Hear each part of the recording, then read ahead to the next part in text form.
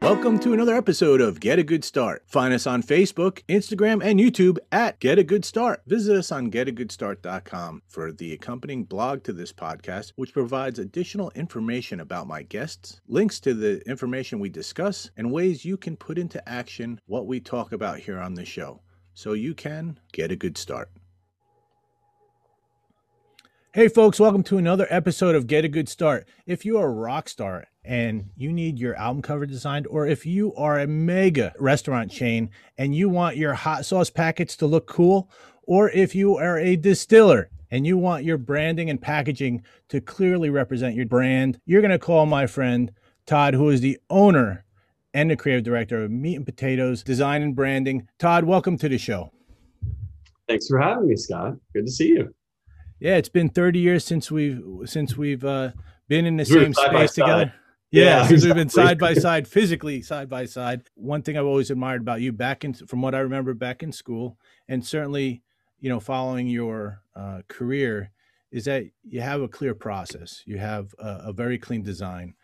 Even some of your instructionals on lynda.com, there's clearly a process, and that, I'm sure, leads you to have a good start to whatever you do, is having a plan or a process. When you think about that phrase, getting a good start, what does it mean to you, Todd, as it applies to your life or your workday? That's actually a really good question, because that answer was a little different probably in 2019 than 2020. But I still kept some of my same daily routines, which was for me physically, just to get up and start my day. I don't really think about everything that has to get done. I wait till I sit down. I need to enjoy my morning, enjoy my day, get ready for work mentally, and just like personal stuff first. And just prepare for clocking in at 9. And it doesn't mean my brain doesn't think. I'll wake up at 4 in the morning and have some creative idea and write it down, go back to sleep. But the process of just getting a clean start mentally, because you're going all day, just starts with mentally keeping myself clear, and then starting it, knowing I start at 9 every day, West Coast time. Right. But yeah, that really helps me just to kind of have a clean start and have the time for myself first, and then the time for work on a daily basis. Behind you is a bunch of the albums that you've designed over time. It's a walk down memory lane, and certainly the one directly over your right shoulder, which was your Grammy nominated, cover, which is in and of itself an accomplishment. But if you could think about going back past the genesis of any of those album covers to the time right after college, when you were freelancing at the music magazine, and you could give yourself a little piece of advice, knowing what you know today, go back in time to that time period and say to yourself, hey, young Todd, you need to know this. What would you tell yourself? I would probably tell myself not to stress too much about it, just to stay my course. Because I knew that when we went to school, I mean, come on, you and I were two of the people that just focused and did a lot of work. We'd always come in prepared. Mm-hmm. I continued that, with my job, my first jobs outside of college. I didn't take it for granted. I'd moved to a big city, Los Angeles, and there was a lot of distractions, but I stayed focused on, getting to work every day, learning, because it's different when you're out of school to when you have an actual job, and the pace is much faster. And I was terribly nervous. I mean, I was terrified.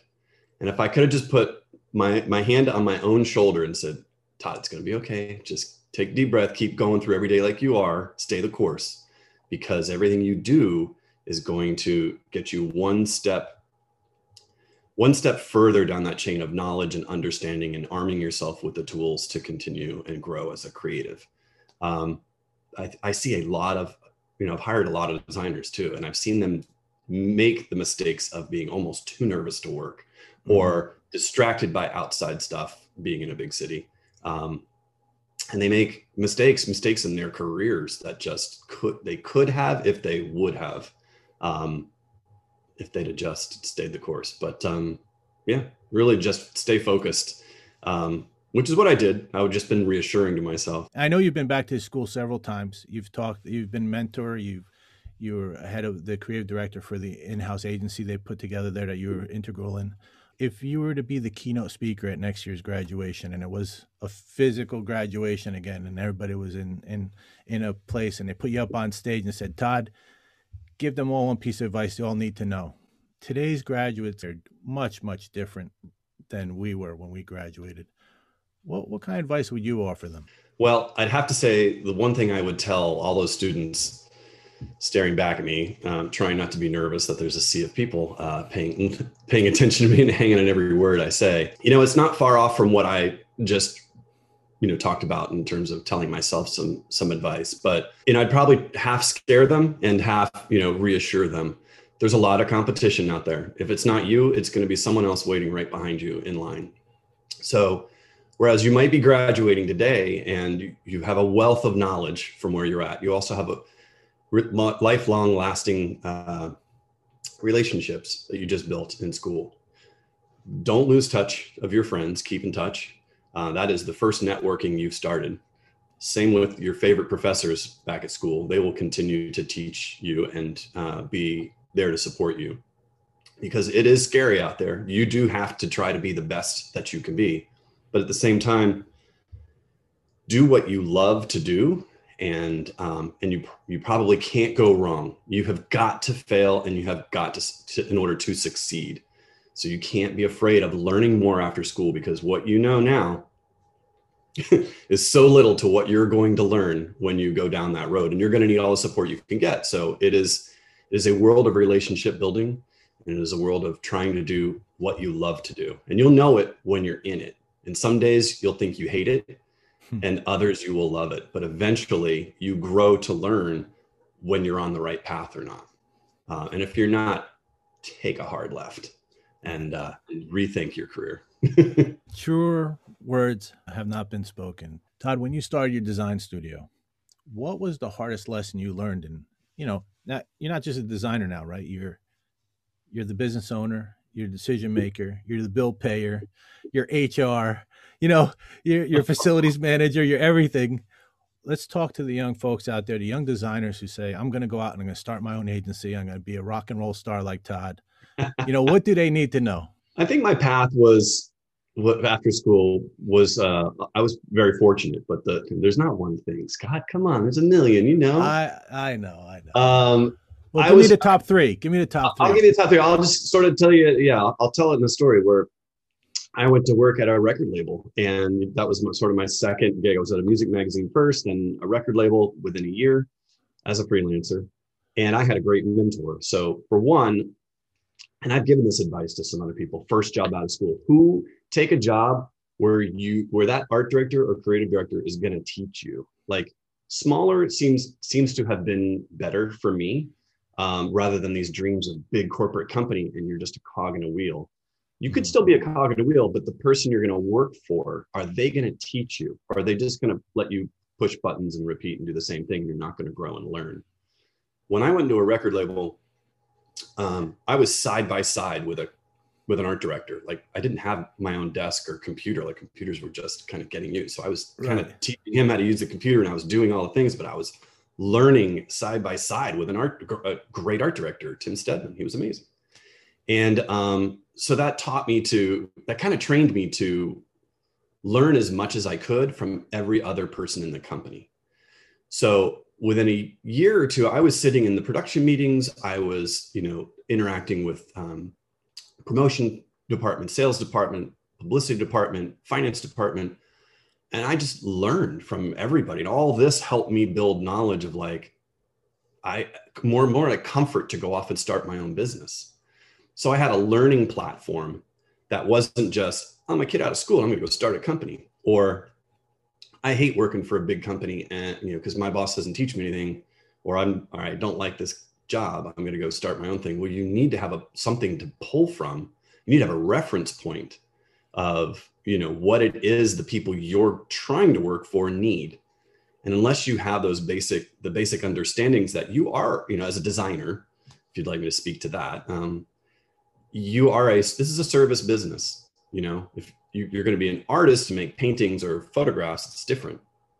But what I do is a service to other people to lift their products, their image, their company up.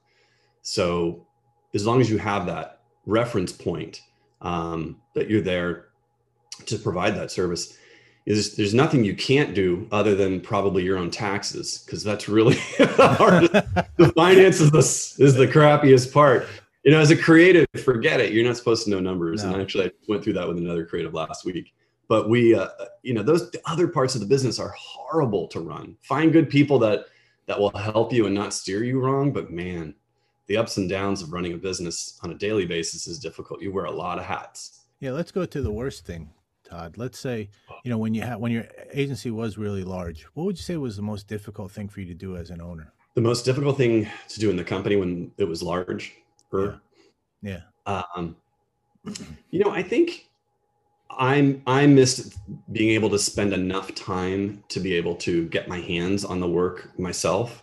Mm-hmm. And I think that's become true for any other owner of a company that I've spoken with, that it doesn't matter what kind of company, that they're not getting into the day-to-day themselves or doing what they started that company to do, which was, do it for themselves and be your own boss and do this. Well, you end up being everybody else's boss.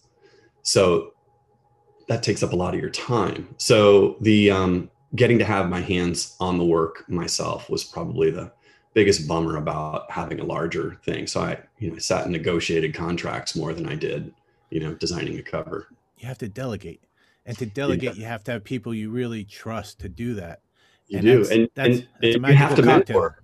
Yeah. And you have to mentor. And that's how I actually got more involved with SCAD, was to go back and do mentorships or for the department, or do lectures, or even those LinkedIn, the lynda.com, which are now on LinkedIn, but the classes I did online, it's set because I wanted to give back more. I couldn't even get around to doing it enough in my own company, but that's important, because if you don't train the people under you to how you believe a client should be treated, do you know what I mean? This is good knowledge for anybody. It's not like do as I say. It's more about, I'm helping you understand the formula I've learned that makes a client very happy. So this is how we treat them. This is how we keep timelines. This is how we talk to them on a daily basis and communicate.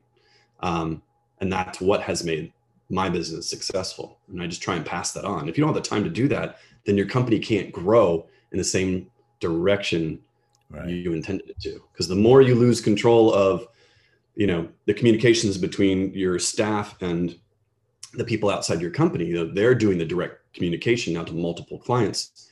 You don't know how those relationships are going till a client calls you up really upset with someone in your company in terms of how they're communicating with them. I've had to field that a few times. Thinking about that time when you were delegating a lot of work and negotiating a lot of contracts, certainly you had to hire a lot of people at one point. Right. And you get these resumes and these portfolios, and they're all outstanding. What's the one thing we could tell students going out there in the world looking for a job at a firm like yours, or a big firm, small firm, doesn't matter where? What did you look for in these designers that set them apart from all the other ones that had the same book in their hand and had the same kind of sensibilities, other than the design skills? What was that thing that this guy's got something? Yeah. So if we say equal portfolio or equal skill set aside, it comes down to that communication. How are you in an interview? What is your personality like? Because it's not every person is right for every job. And I think everybody needs to remember that, because every company is different, and every company's personality and the culture within there, in terms of how those people work together that are already there before you. How are the relationships between the people who work together, between the employer and the employees on a daily basis? You're trying to fit into something that is a culture, and you don't have to change yourself to fit that culture. That's not the point. The point is finding the right place for you, your personality, your level of skill.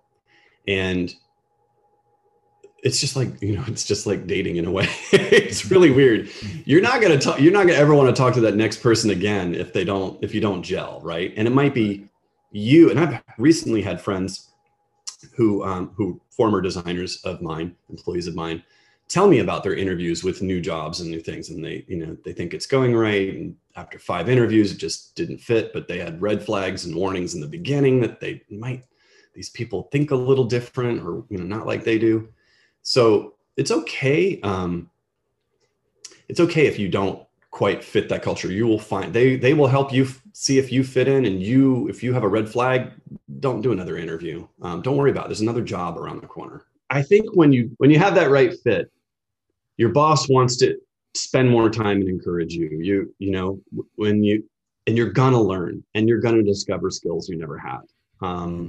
When there's a weird clash of personalities, or you're just not approachable in a way, or your boss isn't approachable and you don't feel like you can go to them for help or advice, there's a barrier. If you're already afraid to go to your boss to talk about something or learn something, you're not gonna learn. That's not a good level of communication. So yeah, that's a huge factor. If you've got a great portfolio, no matter what, or you're qualified for any job, it really is going to boil down to just the culture and the personality where you want to be. So let's talk directly to the design students now out there looking for a job in this virtual landscape, right? Because I really think the traditional 9 to 5 working in a design studio job is kind of floundering right now because of all of the, it's almost design on demand websites that are out there.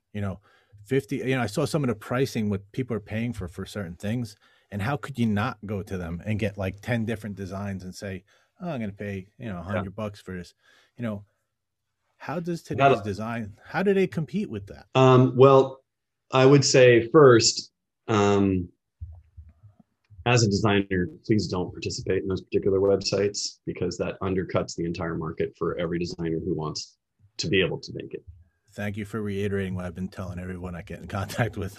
Do not support. I'm sorry, but there are certain things that just should not have been invented on the internet, and that was one of them.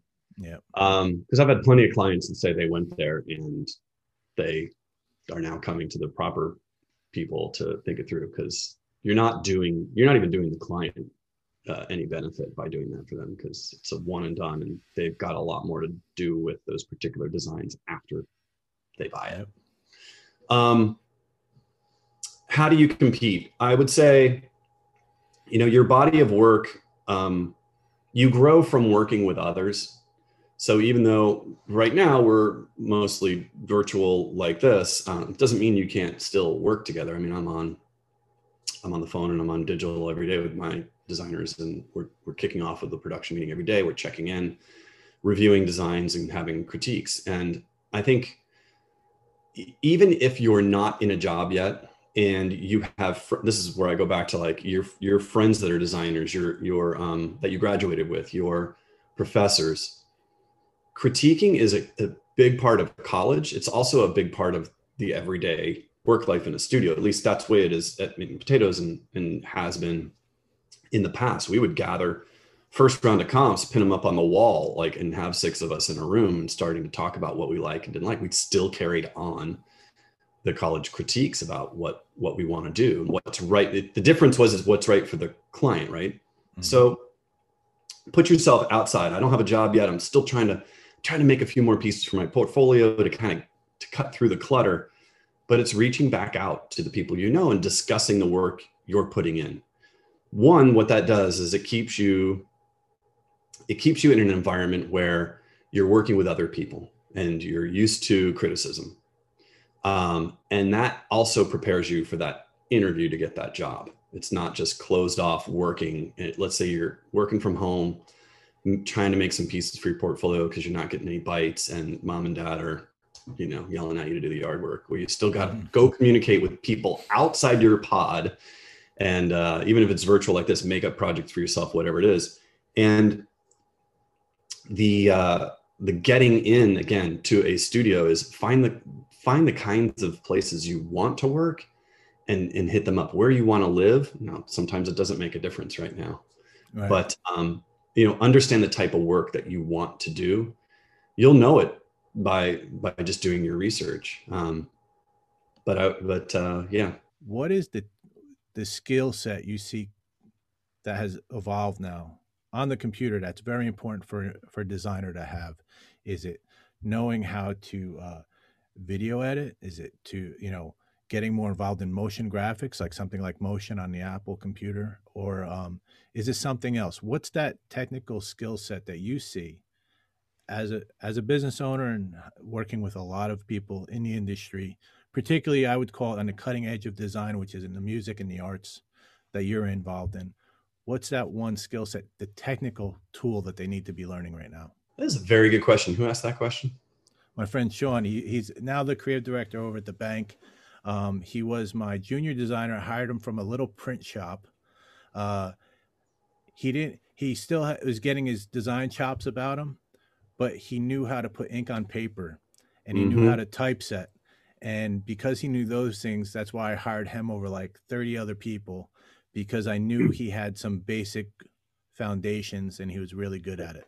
So glad you told me that, because here's what, and glad you asked this question, because the problem I've had with my particular company is we do make printed things, and printed things aren't going away just because we have an internet and social media and things live online. Things still do get printed, and it is a rare person that you can find that understands the world between print and digital. So the design programs, look, the ones I use are Photoshop, InDesign, and Illustrator. That is it on a daily basis. I personally am not, editing video. I don't have an interest in video. We do make animated GIFs. Can do it right in Photoshop. Doesn't matter, because of your timeline. It's about this, the extent of it. What I have found is that for me personally as a designer, the things that exist on the internet have very short lifespan. They can go tomorrow, can be updated the next day. Forget it, it's done, it's gone. When I print something, I have a physical thing, whether it's a product.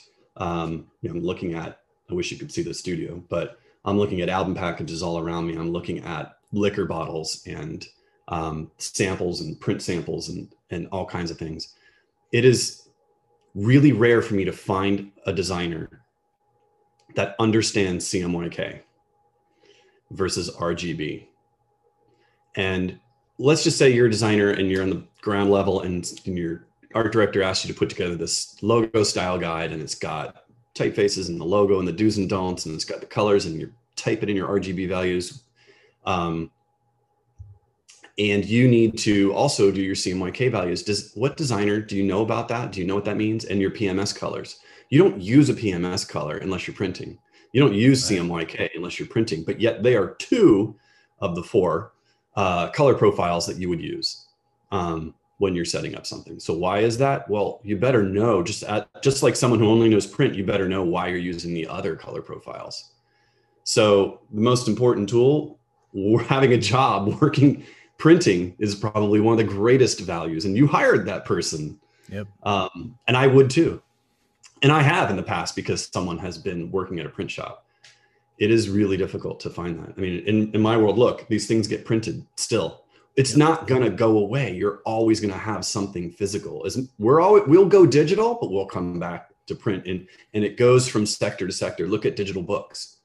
Right. They still exist, but it didn't kill the book industry. You still buy hardcover and paperback books. You still need to print them. So yeah, and the only thing that's really changed over the years is a lot of those things are so automated in printing that you don't get the time to go press check it. So you have to make sure your work is right from the beginning, seeing one digital proof versus one physical proof to hold in your hand and correct color. You better know it, because once it goes, it's gone. Todd, listen, I really appreciate you coming on the show. For all the viewers out there and the listeners, go to meatoes.com, MEATOES.com, and check out the body of work that Todd has amassed over the years. He truly is one of my proudest alumni I'm proud of for all his work, because I think even though we haven't been close over the years other than through social media, I really appreciate and respect his design sensibilities and his talent. Certainly someone who drove me to be a better designer in school. But Todd, thank you very much for coming on our show. Really appreciate it. Yeah, Scott, thank you for having me. And, we can do this again. If any of your listeners you get a lot of questions, let's answer them and hop back on. Awesome. Happy to be back. I'm really proud of you, man. And doing this podcast is amazing. The knowledge you're all going to gain from continuing to listen to Scott's stuff is going to be immense. So thanks for having me. Have a great day. Take care.